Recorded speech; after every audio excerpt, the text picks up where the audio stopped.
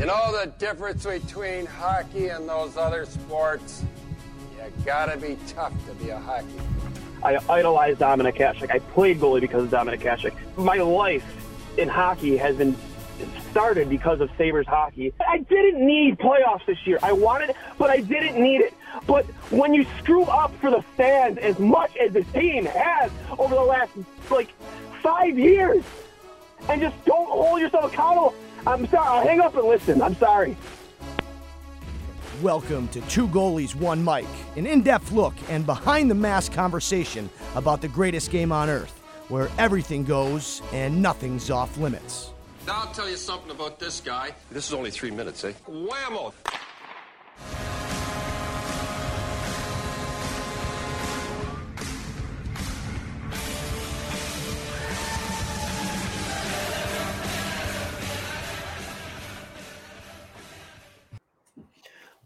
Welcome back to Two Goalies, One Mic, episode 59. I'm Johnny Cullen, joined alongside Dwayne Stenell as always.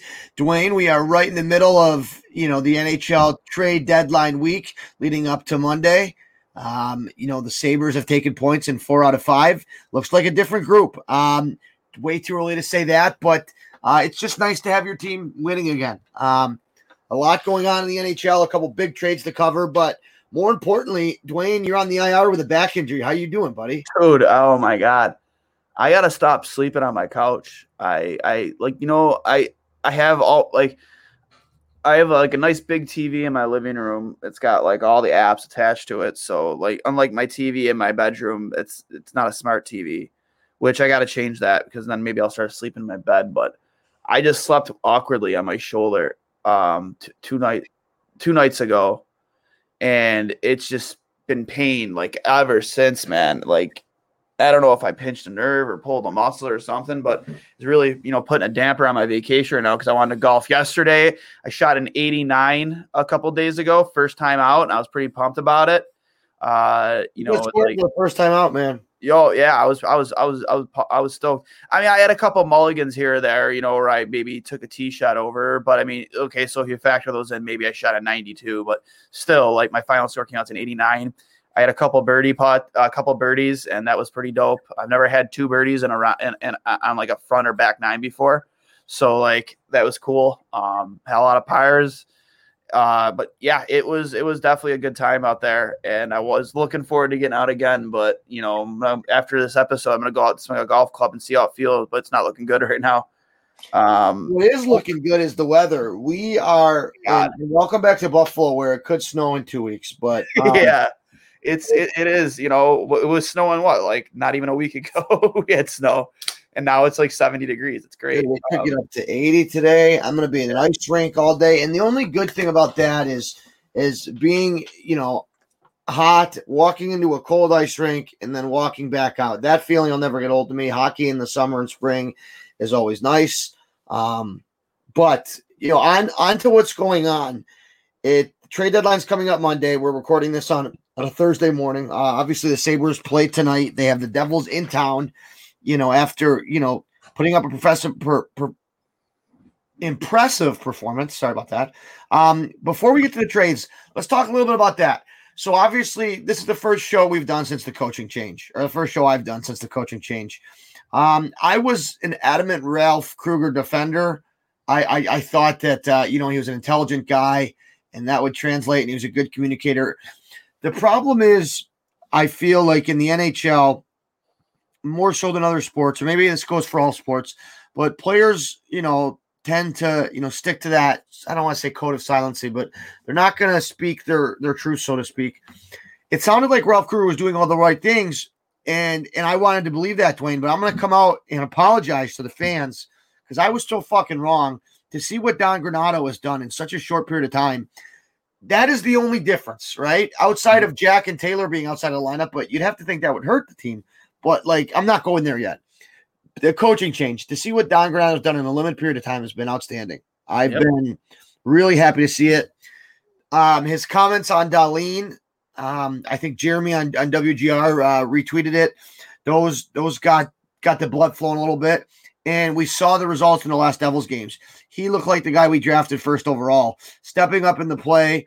I know some people will call it puck luck on that one power play, but it's just been really fun to see. Love what Casey Middlestad is doing. He's playing with some more confidence. Listen, his skating stride is never going to be pretty, but it's catching up. He's getting up and down the ice faster. He's playing with a little bit more jam. Asplund, I believe he's been, called up, and Roostalainen as well with the taxi squad. We expect to see him.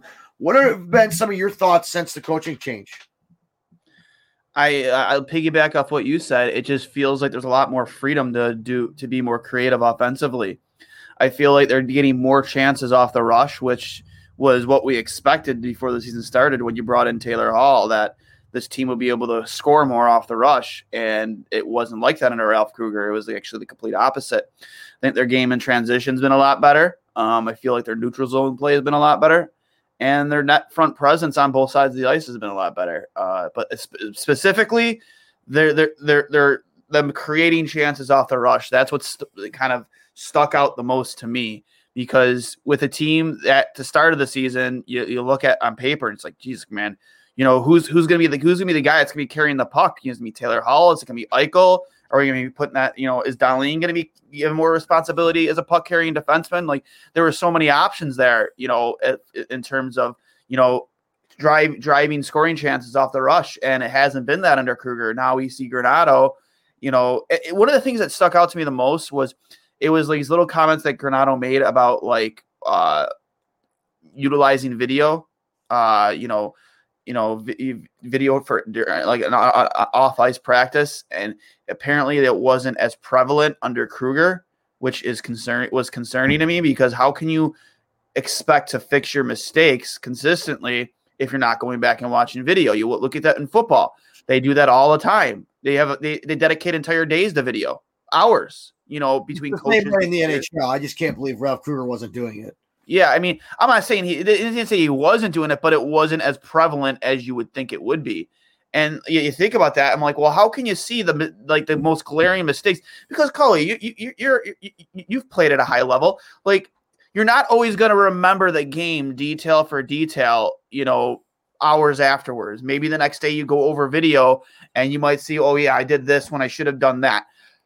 How are you expected to fix those mistakes if you're not going over video consistently? And they weren't apparently they weren't doing that. That's concerning to me. And so now that it's the fact that the game happens at such a high speed and at a high level that your version of events isn't always what happened, right? Yeah. And so being able to go back on video, you actually see, oh, well, I didn't see this at the time, but that's actually what was there. And I think that's the biggest benefit of going back and looking at it. And we talk about how muscle memory plays in. I think that video plays such a role. Let me piggyback off that, Dwayne. I'm trying to come up with what exactly was going on under Ralph Krueger.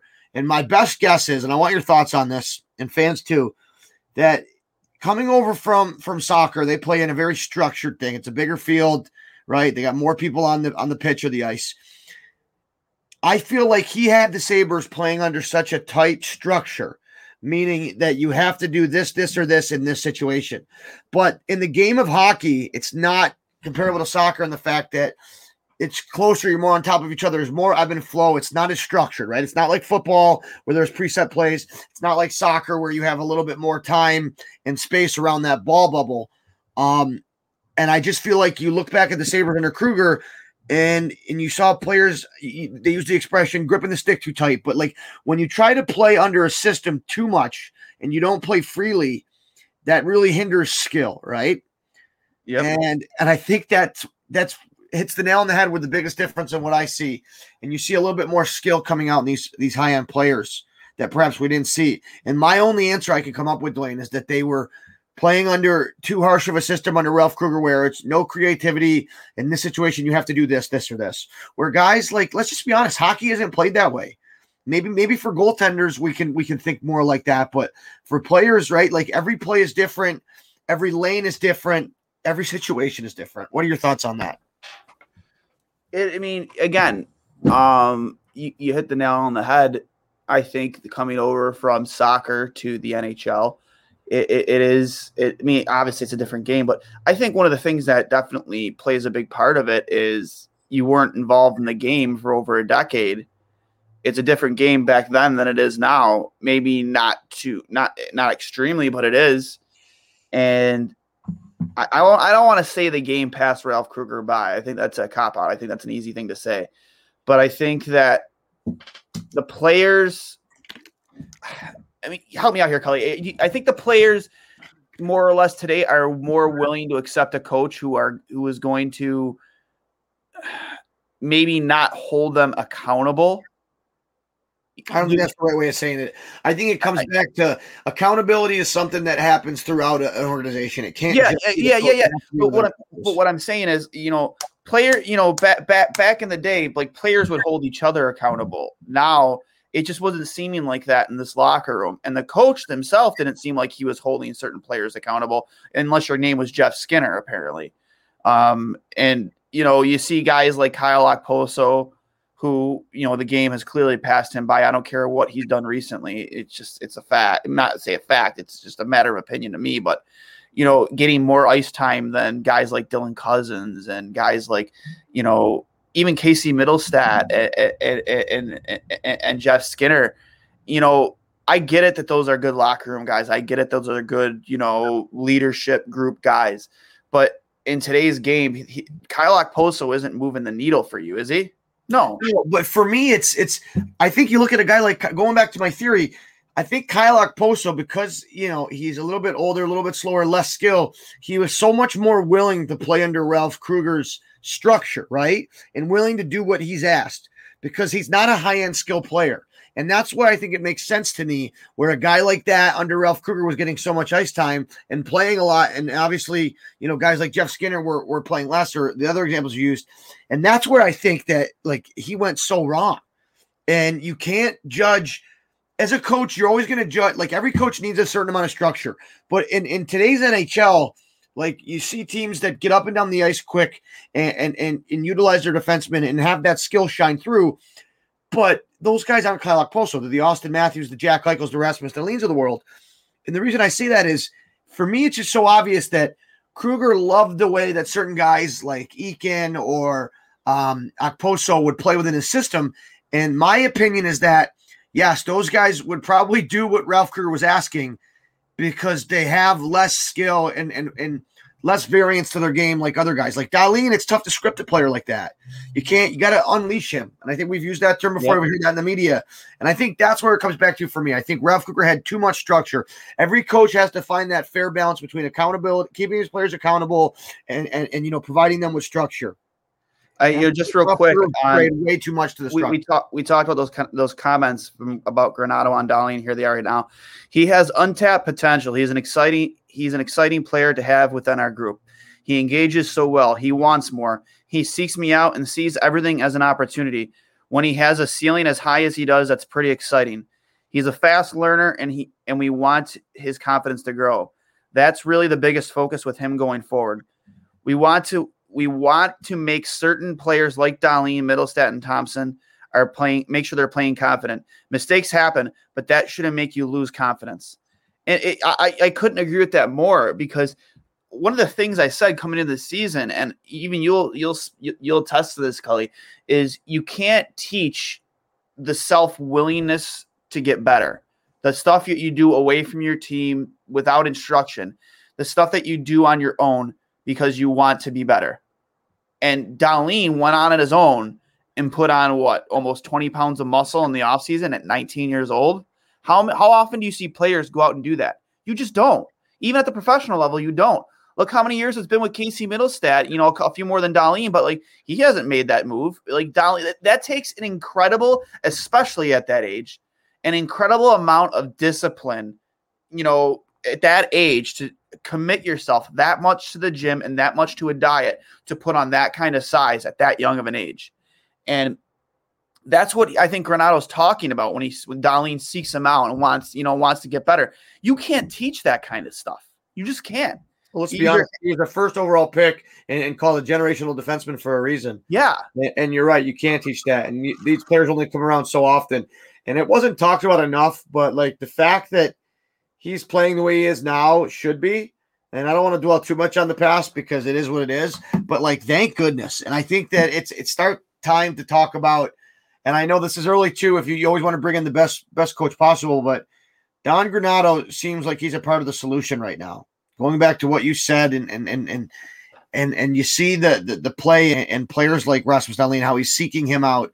And you got to just feel like Dahlin feels like the shackles have been taken off, the cuffs have been taken off, and he can now play his game. And I'm excited to see what happens, Dwayne. I really am. Alongside with other players. Let me ask you this. Ruotsalainen called up. He's had, obviously quite a good start to his season in Europe, played well with Rochester. I thought we were going to see him in the Jersey game where we only dressed 10 forwards. We didn't. I don't know if that has something. I think it has something to do with if they have to wait for Hall to leave, because if they were to add Ruotsalainen now from the taxi squad, Matt Irwin would have to clear waivers. And this close to trade deadline, I don't think you want to risk that. So I don't know if that's a condition of it. Hopefully we see him before Monday, but if it has to wait until Tuesday's game against the Bruins, so be it. It's just going to be interesting to see some of those young guys. What have you thought about Tage Thompson's game? Obviously the big storyline against the Devils was him playing against his brother Tice. And you had a couple funny tweets. That picture and that filter they used did nobody any favors. Holy shit. Yeah, it's funny. They look like a couple vampires, bro. Just a funny, exchange right now with Mike Harrington from the Buffalo News. Well, he started off with Granato said Sabres staying with same lineup tonight. Olmark and goal. That means 11 forward and 7 defensemen and no Ruotsalainen. Said it's a complicated week. Translation: clearly cap issues until they make a trade or two and dump some money. Jim Campbell at JFC Soup. Mike, they could easily place Okposo on waivers and move him to the taxi squad for a few games to fit R2. That's the Ruotsalainen under the cap. But I guess that would rustle Kyle's feathers too much. To Mike's response, Okposo has 7 points in his last 8 games. If you didn't waive him the first 2 months, you're not doing it now. You gotta you kind of gotta pay attention to the games just a little here, Jim. I'm sorry. I don't care if Kyle Okposo has 10 points in 5 or 6 games. In a lost season, your focus should be on the future, not the past. Kyle Okposo is not the solution to this problem. He hasn't been since the day he came here, and he's not going to be this year, next year, or the following year in the last year of his contract. I'm sorry, that is such a terrible take by Mike Harrington. Like, I can guarantee you, if Granato could find a way to get Kyle Okposo off his team and get him off his books, he would.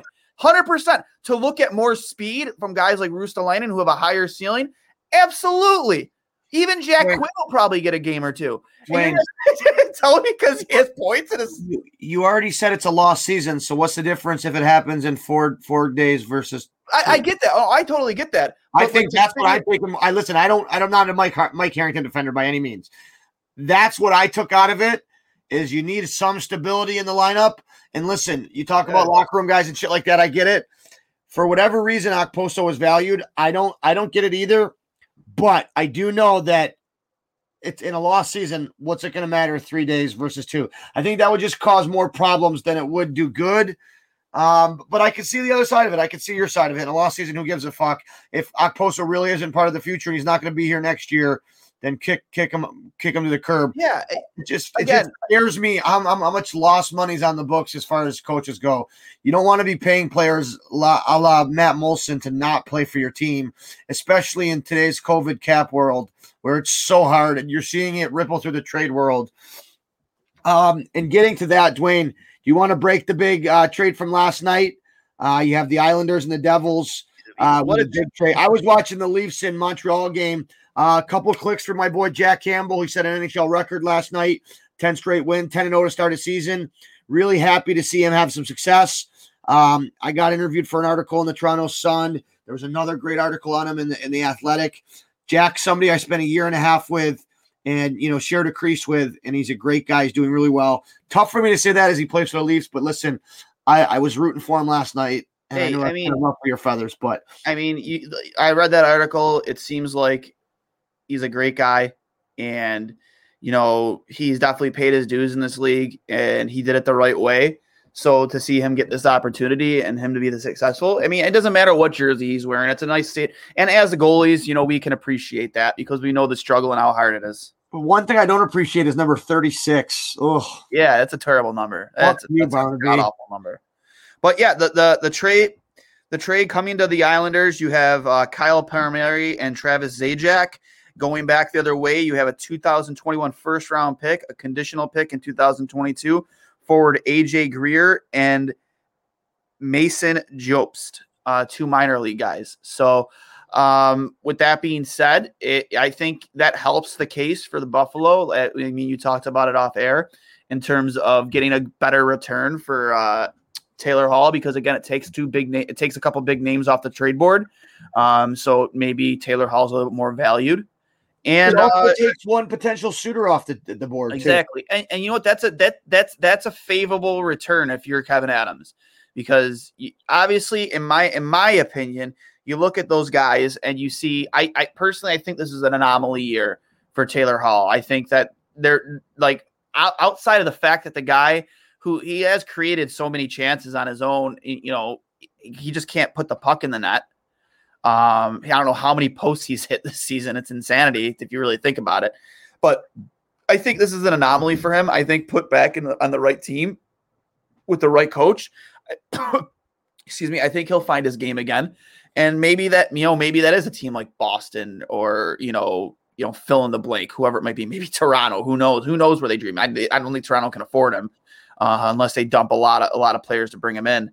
But, I think that does Buffalo a huge favor, seeing that return that the Devils got. The only thing that scares me is the fact that you look at it, obviously the 2 minor leaguers might never play in the NHL. It's really the picks, which the fourth becomes a third, I think, if they reach the round. The scary thing for me is the money, right? I think no matter what, I think we realize that the Sabres are going to have to retain at least 25, probably 50% of 50% of his contract, yeah. So be it, whatever. If you have to pay $4 million for a first-round pick, so be it. The thing that scares me is Palmieri was making less than $5 million and having so much of a better season than Hall. You talk about Hall being an anomaly, but the word around Hall's game, even before this year, was that maybe that MVP season was the anomaly. He's been trending downwards. Obviously, this year doesn't help with the situation he's been put in, but you got to hope that other NHL GMs are thinking more along your lines of thought. And yeah, listen, I would love nothing more than Toronto to overpay us for Hall and them to lose in the first, second round. Yeah, that would really get the blood flowing. And Jackie Campbell's still playing well. Yeah, I mean, you got to just hope that Freddie Anderson takes the last loss in that scenario for me. Just like, every good goalie hopes his back, his partner, lets in 6, but this team scores 7. The old goalie hyperbole. What I was getting to though is the money scares me, especially in this tight of a cap COVID world. But I don't know. I forget who said it last night. Maybe it was Dreger in the intermission of the Leafs Canadiens game, which was a hell of a game. Jake Allen, a couple clicks for him. He played really well. But the fact that Palmieri is making so much less money, the fact that Zajac was also included, who's no slouch, and obviously he's a UFA too. But the fact that it was just that for so much less money, I don't know. The Bruins have been mentioned. I thought they were high on Palmieri. I know they're in the market for a defenseman too. I think that we have a couple of those to move as well. Here's what gets me, and I've heard it mentioned. Josh Manson is on the Ducks. He's a top pair right-handed defenseman, very valuable. But they talk a lot about I forget who the GM of the Ducks is at the moment. Forgive me, but them not wanting to part with pieces that are going to help them, and I agree. And you hear it mentioned all the time with guys like Allmark or Reinhart, like who I think are part of the solution here. Anytime you trade a player, an established player who plays the game the right way and plays hard, which I think Reinhart does. You can argue all you want which position he is, but he plays hard in a lot of tough situations. What scares me is anytime you trade players for picks, there's no guarantee. And when you look at the Sabres draft history, there was that article on The Athletic that obviously the 2020 looking back, what could have been, that's not fair, but The Sabres gutting their drafting department and their recent history of drafting scares me. Don't give up players that are going to be a part of the solution. And that's where I think I come back to Hall. Is he going to be part of the solution here? No. Is Eichel? I'd like to think so. Is Reinhart? Yes. Is Allmark? He's changed my mind in recent weeks. The more I look at his game, he's getting better and better. Here's the thing, though. You're going to have to pay him after this season. What are you paying Linus Ullmark? I'd pay him 5.5, 6. I don't know if I'd go that high yet. I changed my tune. I wouldn't. Listen, I love Linus Ullmark. You of all people know that. I have a problem paying that much money to a goalie just to begin with. But I also have problems paying a goalie who's been injured 2 out of the last 3 seasons for an extended amount of time. Well, the league average for goalies is like 8.5 for both goalies, right? So if you get him in at 5.5 and you pay your back, that leaves $3 million for a really good backup goalie. And if you want to make the argument that Linus hasn't proven that he's like a 1A like yet, or like a full-time starter, then fine. 5.5 as a 1A, that leaves you 3 for your other goalie. Listen, I know I'm going off of averages here, and not every team might want to spend $8.5 million on goalies, but fuck, Robin Leonard makes 5.5. Are you saying? Yeah, but Marc-Andre Fleury is also starting over right now, is he not? Yeah, I don't know. Leonard's been out with injuries and stuff. Yeah, he had a great year, but he signed that contract last year. You know, I think with the raise in pay you would give Ullmark, I think if you offered him probably around 4.5 to 5 for 3 years, I think I'm very okay with that contract, because it really gives you more time to see what you have with UPL, Ukko-Pekka Luukkonen, and it really gives my opinion, who your real stud is, Eric Portillo in Michigan. It gives him more time to develop his game and get to Rochester. They're just still so far away, and there's always a question with UPL's hips, and will he turn out? I just think it goes back to this age-old adage of, listen, you're trading proven players for commodities that aren't proven in draft picks. Like, it's just scary, especially when you look at our drafting. I am we actually don't have any scouts right now. I know not every league. Our scouting staff is slim as it is. Probably some of the probably the smallest in the entire league. It's 100% the smallest in the entire league. Yeah, and you know, again, you look at our draft history, and it's been very, very, very bad, especially in the first 3 rounds. If you're not talking about Eichel, Dahlin, or Reinhart and Cousins, we don't know what we have in Jack Quinn yet. You know, it's been very bad. It's been terrible. I personally would be willing to take a less sexier pick for Taylor Hall if it meant you're getting back a prospect that's ready to contribute next season. Dude, if you're getting back a prospect that is going to play NHL games, I think that, yes, 100% that you could probably take a late first or a second even. I think if you're getting a high-end prospect that was a first-round pick himself, like that's farther along in his development, I think that's even more like proven. Look at a guy like, I know he's the wrong position, but look like Zegras, like a guy like that's very early on in his career, but shows promise. Somebody that was drafted in the top half of the first round or like in the first round, but that's shown that he's going to play in the NHL. Does Taylor Hall alone get you that? No, it doesn't. Probably but not. But I look at a guy like, I know he's not having a sexy season this year in Boston, but I look at a guy like Jack Studnicka.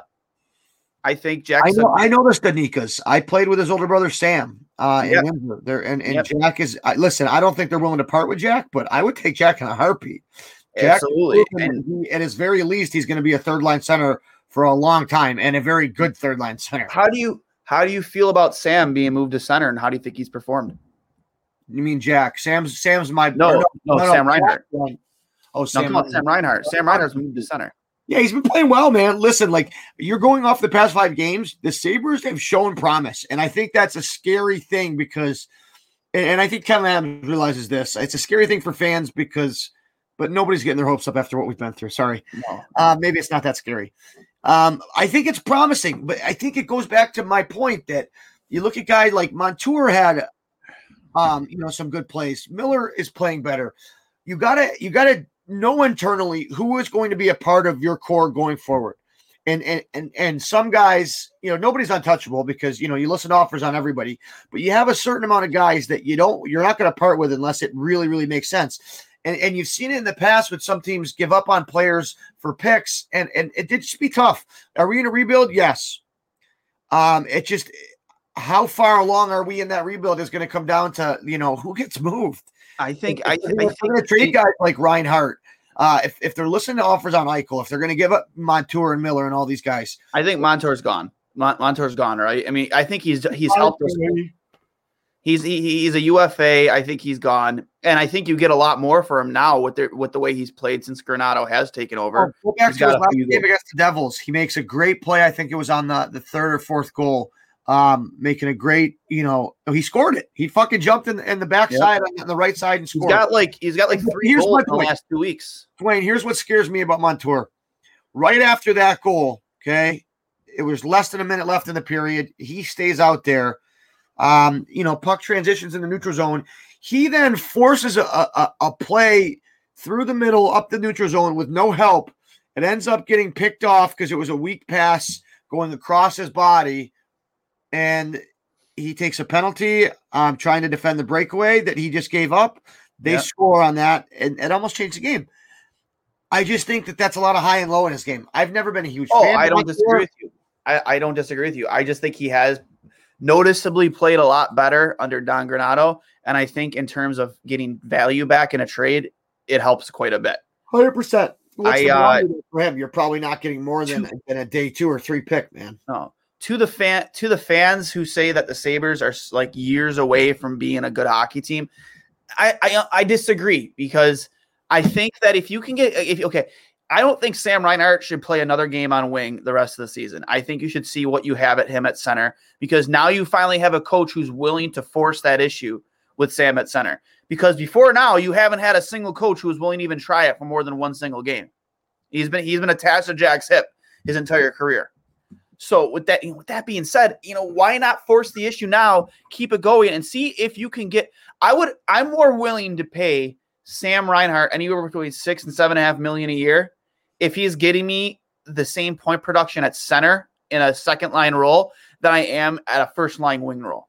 100%. You know what I mean? Like that, I value that. I value those points as your second line center so much more, even if it's the same point output as he's getting playing on Jack's wing. If you're getting that from your second line center, I value that more at that price tag than I do as him playing on Jack's wing. Because if you're playing on Jack Eichel's wing and you want that kind of money, I'm sorry, you should be scoring 30 to 40 goals every season. It's the way I think we have options at wing too, and we don't have options down the middle as much. Hey, would you agree? Listen, everybody knows that you value centers more. Oh, absolutely. And I completely agree with that opinion. I think that it's been way too long, and that's why I think that I hate to come back to this on a different topic. It's time to start talking about taking the interim tag off of Don Granato. If he's been the first coach out of fucking 6 willing to take Sam away or put Sam at center and see what he's got, he's at least showing us that he's willing to invest in seeing what works. Yep. And not, being every coach has preconceived notions, and that's what makes them them. That's what makes them a coach. That's what got them there. But you have to be willing to see what you have. And Don Granato seems to me like he has a great approach. And listen, excuse me, how can you not be? I think I almost just threw up. That's terrible. Oh my God, that's going on the blooper reel. How can you not look at the past 5 games and not think that you like what he's doing with our young guys? We've had so many guys that we've written off, from Middlestat to Thompson to some of these other guys, that we have guys like R2 and Asplund. We have guys in the pipeline. Borgen's playing well. I just think it's going to be who is part of your core going forward. I think Sam has to be. If they move Sam for less than Monahan or something like a ready-made player, I'm going to be upset. Yeah, anything you trade Sam Reinhart for, you need guys that are ready to play now. You can't take players that are draft picks. Again, like we mentioned earlier, this team's draft history. I think there's an opportunity to speed up the process in terms of being successful, just because you're about to go into a free agency period, much like the last one, where $8 to $10 million can get you a lot. It can fix a lot on your hockey team. Look at Florida, for instance. Great example. Verhaeghe Look how well he's playing. He's making $1 million this season and next season. You know, Anthony Duclair, yeah, he's not putting up a ton of goals, but he's not playing bad. He's making 1.7. Playing great, man. You can argue that for whatever they're paying their guys, they brought in the right people. And I think it goes back to your point. For the people that argue that the Sabres are years and years and years away from being good, I think we're closer than you realize, but it's going to come down to making the right moves and keeping the right core, but also adding the right pieces. Obviously, this year, the pieces we added in Stahl and Hall and the others didn't work, okay? No.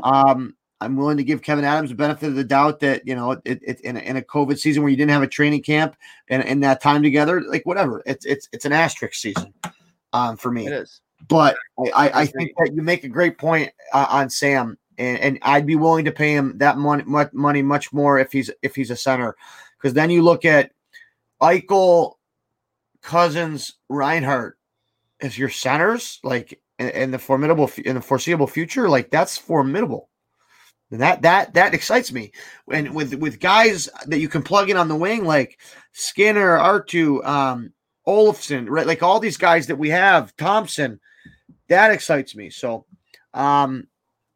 it's I think you bring up a great point. I think Reinhart should get an extended look at center.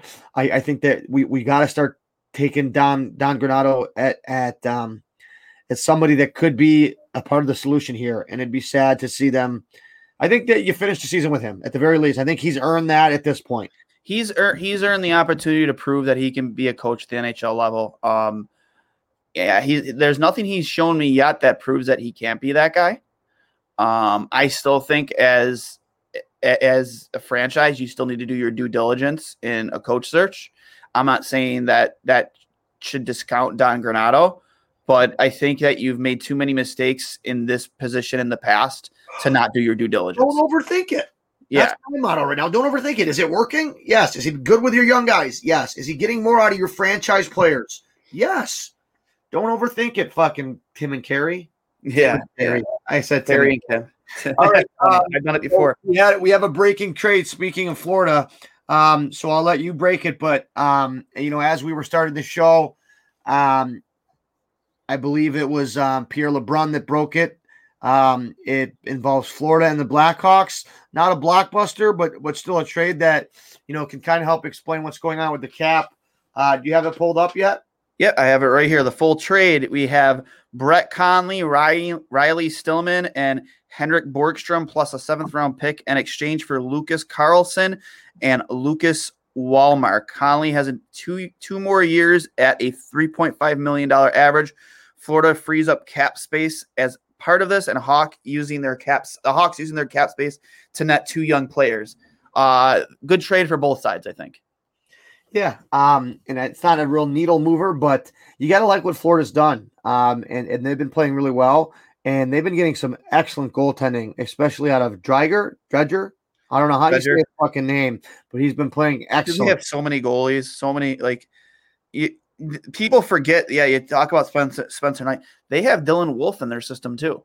He's not even part of the equation yet. Canada's goalie. No, I think it was US's goalie. No, Spencer Knight was Team USA's goalie. Wolf was US's backup. You're thinking of the other Canada's goalie. I forget his name too, but he played well. He's at Northeastern. But I believe he's maybe he's a Florida pick too. But Wolf was USA's backup. Yes. But anyways, it's Florida's been. I just think you look at Florida, who's struggled in recent years. They bring in a new coach, new GM in the past couple of years. And they call it the Blackhawks South. But they're a team that can provide a blueprint for the Sabres that if you build around your core and Barkov. Listen, Barkov is the most underrated player in the league. I've been watching more of him. He's just a stud. The plays he makes are unbelievable. He is. I think he should be up there in the top 5 players in the league conversation. I'm not even kidding. And the more I watch him, I think if he was anywhere else besides Florida, everybody would know that. But they've stuck with guys like Huberdeau. Here's where I'm going to compare it to. They've committed to Barkov and Huberdeau and building around them as your Eichel and Reinhart, right? Correct. And then they have an Ekblad and Dahlin, right? But they're farther along than we are as far as age, by a couple years. But those 3 right there, you have your Ekblad, Huberdeau, and Barkov. We have our Reinhart, Eichel, and Dahlin. It took them 5-6 years to bring in the right pieces around them to make it work. And like you said, on a guy making $1 million, Carter Verhaeghe, to find that right fit, right? And I feel like that's what should be, Sabres fans should look at as, hey, all it's going to take is a few shrewd moves that brings in the right pieces around your core. You don't have to blow it up. You don't have to move guys like Reinhart. I'll tell you right now, if you get Sam Reinhart to work at second line center and you have Dylan Cousins your third line center, that is some extremely good depth up the middle. Something the Sabres haven't had in a very, very long time, back since the days of Briere and Drury. That's the last time this team actually had legitimized depth between all four lines. Yeah. That's the first time. I'm fine with guys like Curtis Lazar or Riley Sheehan as your fourth line center. All right. If those are your top three centers, I think you'd agree too. It's better. It's easier to get with a great center. It's easier to get point production out of average wingers than it is to get point production from great wingers with mediocre centermen. Yeah, and I think it opens up the door to get Skinner back on a top line too. So yeah, I need to play with Eichel next year. I think that's another reason why you don't move Jack Eichel is because you're so locked in with Jeff Skinner. Like you need to get what you can out of him at $9 million a year. I mean, do you want an even worse situation that you had with Kyle Okposo for the past few years for an extended amount of time with Jeff Skinner because you're going to trade possibly the one thing away that's going to get the most out of him? No, I'm with you. So we're coming up on 40 minutes on the show. We have a great guest coming Monday, and Olaf Kolzig. Goalie the goalie, returning guest. I can't wait to have him on with us. We also have another guest lined up. I'm not going to announce that one yet because we're trying to work on the details with that, but a big day on Monday, Cully, trade deadline day. Two goalies, one mic is going to be very active all day. Starting today, use the hashtag 2G1M Trade Talk. We're going to do a giveaway of a pair of Bill Zuba's sunglasses, which will be given away on Monday for anybody who uses that hashtag for any trade rumors or breaking trades. Doesn't matter if it's Sabres or not. That's 2G1M Trade Talk hashtag. So that's exciting. And, I can't wait to see what the next 5 days brings because I think that, hopefully as Sabres fans, we'll all be surprised. And let's face it, by Monday's show, we'll be able to talk about, have the Sabres been able to get points in 8 out of their last 9? Or will it be that was an anomaly? Listen, you have the Devils tonight, and I think it's safe to say that what we expect is we know that we can have success against them. But then you have the Capitals and Flyers, a team in the Capitals that is obviously a playoff team, and a team in the Flyers that is struggling. I think if you can go out here with this group that you have, the 11-7 and Allmark playing the way he is, if you can find a way to take 4 out of these 6 points, that is a huge statement for your group, that just saying that, hey, we believe in ourselves. We have some jam. We have some confidence. We know we can play. So we'll have lots to get to by Monday. Obviously the results and the performance of our young guys and how Don Granato is doing over the next 3 days. Not to mention, it's always that first trade that seems to get the balls rolling. And that happened last night. Once again, as much as it pains me as a Sabres fan, shout out to Jack Campbell for setting an NHL record last night. Great guy, great teammate, good friend of the program. And Absolutely. Good, just a good guy. I'd love to have him on sometime. I know he'd do it. We just got to catch him in the summer. But have you talked to him at all since you did that interview? Were you able to get a chance to speak to him? Not in the COVID world. No, I didn't even try to reach out. But he doesn't have the same phone number. I still have him on a few social media apps. I'm not going to reach out to him during the season. That's not the guy's locked in right now, and you definitely don't want to. One of my former teammates that I talked to is Tom Kuhnackel. He won a cup in Pittsburgh. Right now he's with the Islanders. He's not in the lineup. I think he's with Bridgeport. I had a little back and forth with him the other day, which was nice. Just seeing how he's doing. He's a great teammate, German kid. also asked him about Peterka, and he had nothing but good things to say playing with him. Another player was excited to see play possibly the next couple of years. But he's going to be a guy that'll play NHL games, and coming from Tom that knows, he knows he was a German player that was picked in that same area, second round, and he won a Stanley Cup as a depth guy. So no, great show. I mean, it's going to be fun to see. Like he said, big show Monday with Olaf Kolzig. Don't forget to use the hashtag 2G1M Trade Talk to get yourself a fresh pair of sunglasses. And how can you not need them with this beautiful weather we're having? Yep. And do not forget, everybody, support for Two Goalies, One Mic is brought to you by Manscaped, who is the best in men's below-the-waist grooming. Manscaped offers precision-engineered tools for your family jewels. They obsess over the technology developments to provide you with the best tools for your grooming experience. Manscaped is trusted by over 2 million men worldwide. Join the movement for all your below-the-waist grooming needs. Get the Lawnmower 3.0, built-in flashlight, the protective guard so you avoid any nicks or cuts, and it's waterproof too. So if you're trying to you're on the go, hot date, got to shave, and you do it in the shower. And again, I never knew I needed a flashlight on my razor until I had a flashlight on my razor. It definitely helps the experience. So if you use the code word Trainwreck, all capital letters, TRAINWRECK, you get 20% off your purchase and free shipping. That's Trainwreck, all capital letters, 20% off, free shipping. Manscaped.com. Cully, it has been a lot of fun tonight, man.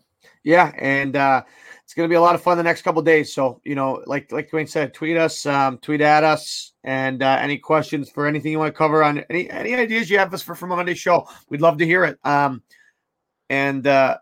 Yeah, it's going to be a fun 4 days here. Really looking forward to talking to Olaf and just breaking down what happens around the league. But hey, get that shoulder fixed with that. Can you show everybody really quick the old vibrator that you got? The old gut thing is a lifesaver. Look at this thing. Everybody, Dwayne was working himself with this to start the show when we came on, and I lost it. And dude, it feels so good. Oh God. So hopefully Dwayne gets on the golf course. He's too much of a big leaguer to shot an 89 my first time out a few days ago. Was feeling really good. Had a couple back-to-back pars, a few birdies. Shooting an 89 your first time out in 8 months. That's I was hoping just to break 100, not break 90. So I can't take you seriously with that goddamn it feels so good. Vibrator on your back, but I love it. Hey, get healthy, and maybe we'll swing the sticks this weekend. But everybody, enjoy the weather. I hope you enjoyed National Beer Day yesterday. Get out and enjoy the weather, and have a great weekend. Hopefully, we come back on Monday talking about a better Sabres group. For Dwayne Stanell, I'm Johnny Cullen. Dwayne, any last words? Just tune in this coming Monday, and can't wait to talk to you all and just hopefully see a better Sabres team. Fucking rights. Everybody, enjoy your weekend. Peace.